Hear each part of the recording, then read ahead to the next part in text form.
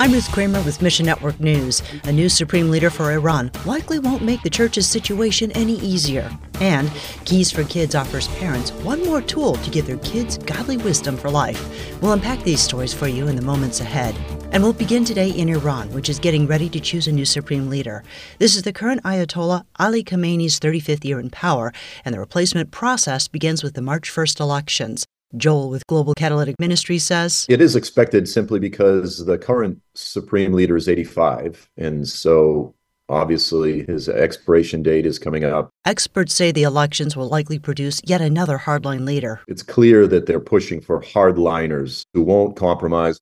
The Supreme Council is wanting to become much more adversarial. That primarily affects American foreign policy, troops in the region, but of course it affects the church as well. Iran is already one of the 10 most dangerous places in the world to follow Christ. If the government is stepping forward a much more hardline government, then we can expect the persecution against the church to be drastically increased. With a hardline agenda securely in place, persecution won't let up anytime soon. The goal, of course, is regional Iranian dominance. It's not simply Islamic dominance, but specifically their version of radical Shia dominance with their imamate. Global Catalytic Ministries equips believers from a Muslim background to make disciples in spiritually dark places like Iran.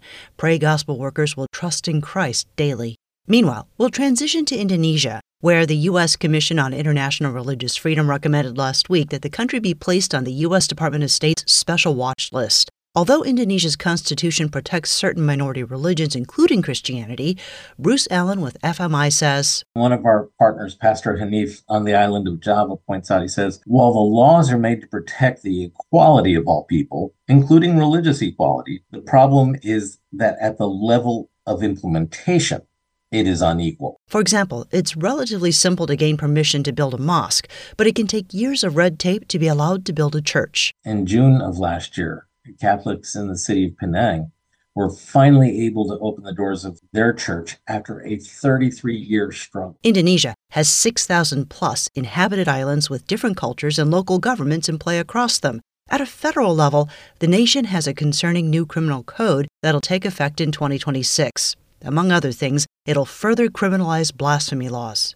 Here's how you can be praying. One is for the perseverance of these minority Christians. Pray that Christians see themselves as victors, not victims. And whether you're a parent hearing this or grandparent, your job is to protect the kids in your life. But you can't protect them from everything. Sometimes kids will face challenging views or ideas, and they'll only have what you have taught them to guide their response. Greg Yoder with Keys for Kids says, my question is, moms and dads, grandmas and grandpas, what are you doing to teach your kids the truths of God's word? Why are we spending more time at soccer, basketball, or baseball, getting our kids involved in those activities, rather than doing what's most important, sharing the good news of Jesus Christ, that life-changing message of the gospel? Teaching your kids how to study Scripture is a great way to equip them for life's difficult moments. Encourage the kids in your life to be in the Word. Keys for Kids and Unlock can help you do that. Maybe family Bible study is a daily practice in your home, or maybe not.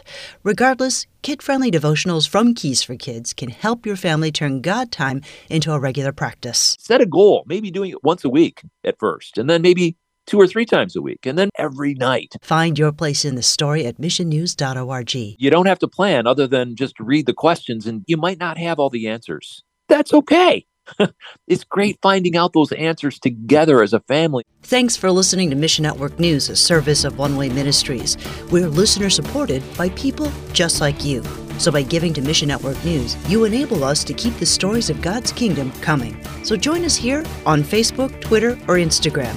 You can also find us on Alexa, iTunes, or TWR360. And together, the Great Commission happens. Look for links at missionnews.org. That's missionnews.org. I'm Ruth Kramer.